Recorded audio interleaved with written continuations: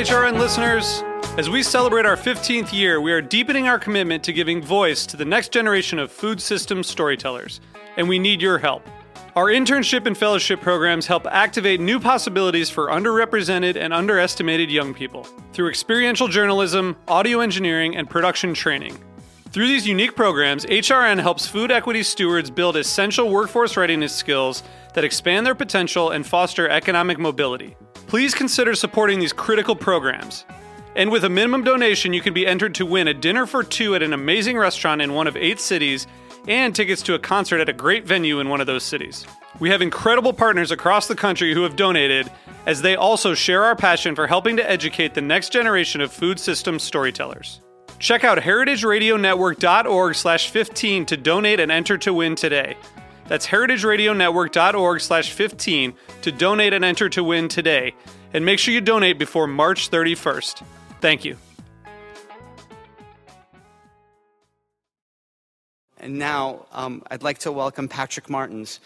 Patrick was the first president of Slow Food USA and founder of Heritage Foods USA, and is doing an extraordinary amount of work to preserve traditional food, and I consider a mentor. Patrick will be doing the introduction to our founder, the Good Food Awards founder, Sarah Weiner. Patrick.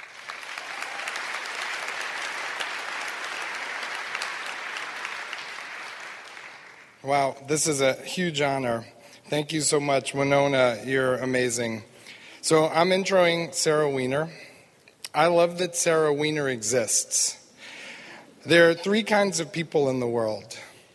I was going to say this 2 ways. One, I was going to say there are 3 kinds of people in the world: those who can count and those who can't. But I'm not going to do that.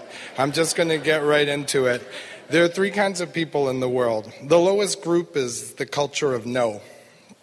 Now, the vast majority of people fall into the second category. Good people, but they don't really stand up for anything in particular. Then there's the third group, and that's the group that Sarah is a member of and a leader of. The third group consists of really good people who are active and engaged and ambitious. They launch projects that change the world. Sarah also brings people together who are part of this group. Good neighbors, as Carlo Petrini called us all last year at this event. I love the Good Food Awards for a lot of reasons, but one, I love that it doesn't judge food on price, only on quality. Not advocating for these quality foods for all Americans presumes either that there is no difference between industrially produced foods produced in factories and food produced by hand using sustainable and organic ingredients. Or it presumes that certain people don't deserve to know what quality is or to strive for it in their everyday lives. Quality food, no matter what the price, must be honored, celebrated, and achieved whenever possible. Finally, I love this event because it's national in scope, not just local, which is a lot more ambitious. American food is wonderful, but if this country is ever going to achieve the gastronomic heights of Europe and obtain global respect for our national cuisine, then we must begin to see our country as a unified mosaic, of a unified gastronomic mosaic, and acknowledge brilliance where it exists. I first met Sarah in Pompeii in 2002, where we were both disciples of Carlo Petrini, the founder of Slow Food. And even though her Italian wasn't anywhere as good as mine, I knew, maybe that's not true, hers might be better, I knew she was going to become an important figure in the national food scene, but I had no idea how important and how she would do it so ambitiously and yet remain so graceful doing it. So it's a huge honor to introduce Sarah Weiner.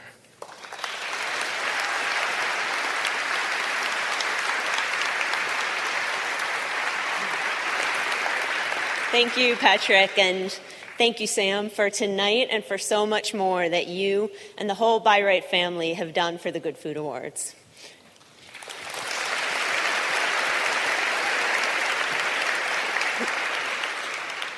I asked the winners up here to share a story about their life tonight. Mine starts with a Punjabi man. He walks the same path that I run each morning. He is tall and regal, with broad shoulders and white hair. There is something fierce and still in the air around him. For over a year, every time we neared, I jumped into the road to let him pass. Never blinking, he continued on his way, his long strides filling the sidewalk. One day, something changed. Our eyes met. I noticed a subtle nod of his chin, a sly smile, and he stepped aside to make room for me. Nowadays, when he sees me coming, his lined face breaks into an infectious grin. He holds a hand up high for me to grasp as I speed by. He doesn't speak much English, but one morning he pointed to himself. "Punjab," he said. I pointed to myself. "Missouri." Once, when I had just returned from a long trip, he held his arms up to the sky as if thanking the heavens that I was all right. As I passed by, he grasped both my hands and he kissed them. We have the simplest of friendships. Two people who share no language, color, history, or nationality, giving each other high five at 8 a.m. I don't know my Punjabi friend's name, but we're so used to seeing each other that if anything were to happen to me on my run, I've no doubt that he'd be the first to notice and come looking for me. I'd do the same for him. A simple friendship, with a glance and a nod. One day he invited me to be part of his tribe, and I accepted. Tribalism is a powerful force. It dictates everything from who we trust to when we feel safe. It justifies wars, and it brings peace. For something so powerful, how strange that under the right circumstances, all it takes to join a new tribe is a subtle nod and a smile. We're gathered in this room tonight to celebrate 193 extraordinary people. The Good Food Award winners of 2017 hail from 141 different cities, 14 industries, and who knows how many religions, ethnicities, and political parties. We are different in dozens of ways, but decidedly of the same tribe. Ours is a tribe that has mastered the pleasures and mysteries of the table. We can capture the essence of summer's sweet, juicy fruit to bring sunshine to the breakfast table in the dead of winter. Transform roasted beans into an elixir to awaken our bodies and soothe our souls. Brew pints of bubbly goodness that have the power to foster laughter and friendship amongst complete strangers. But superlative food and drink is just the beginning of what defines us as a tribe. Each of you face a slew of challenges every day, 100 reasons to compromise. At each crossroad, you choose the greater good for our land, our communities, and our bodies. You persevere with unwavering determination in creating good, not just good food. Leaning over a stove or a butcher's knife in hand, it might not feel like you're addressing the most pressing issues of the day, but never underestimate the power of what you do.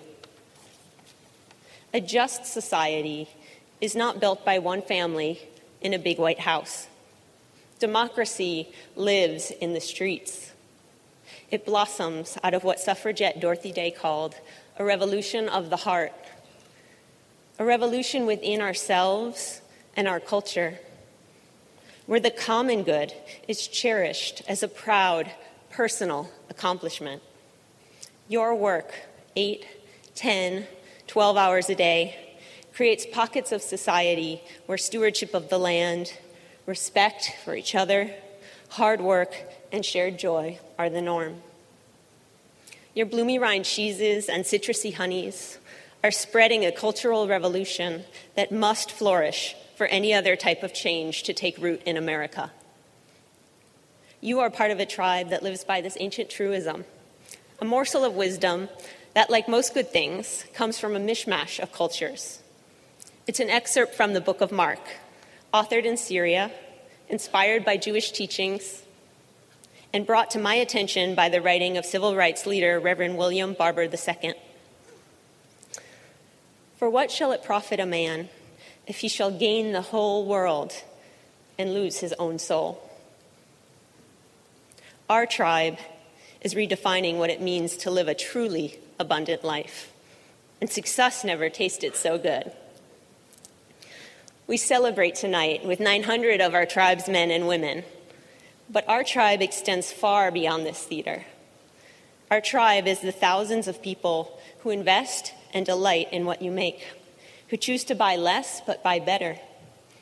Our tribe is the farmers who coax bounty from the earth, the chefs who teach us to appreciate your prosciuttos, pilsners, and pomots, the truck drivers whose invisible work gets your food where it needs to go, and the grocers who advocate for you 365 days of the year. We are part of the largest industry in the world. There is no other endeavor, not tech, not oil, not manufacturing, that involves more people on this planet than the creation of food. All around us, we see the fabric of society being tugged and strained, a canvas that once felt impossibly strong, beginning to show wear.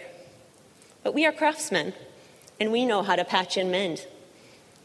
Your fine bourbons, your pickled herring, draw us to the table, one of the last spaces where people with different views still come together, listen, and share.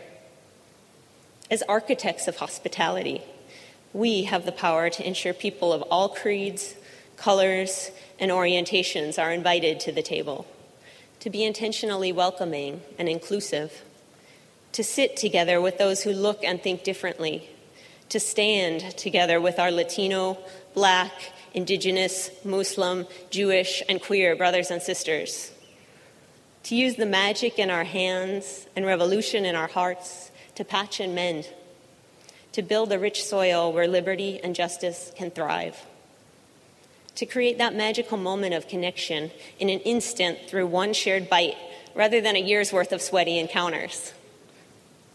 Our tribe is vast, and it grows each day.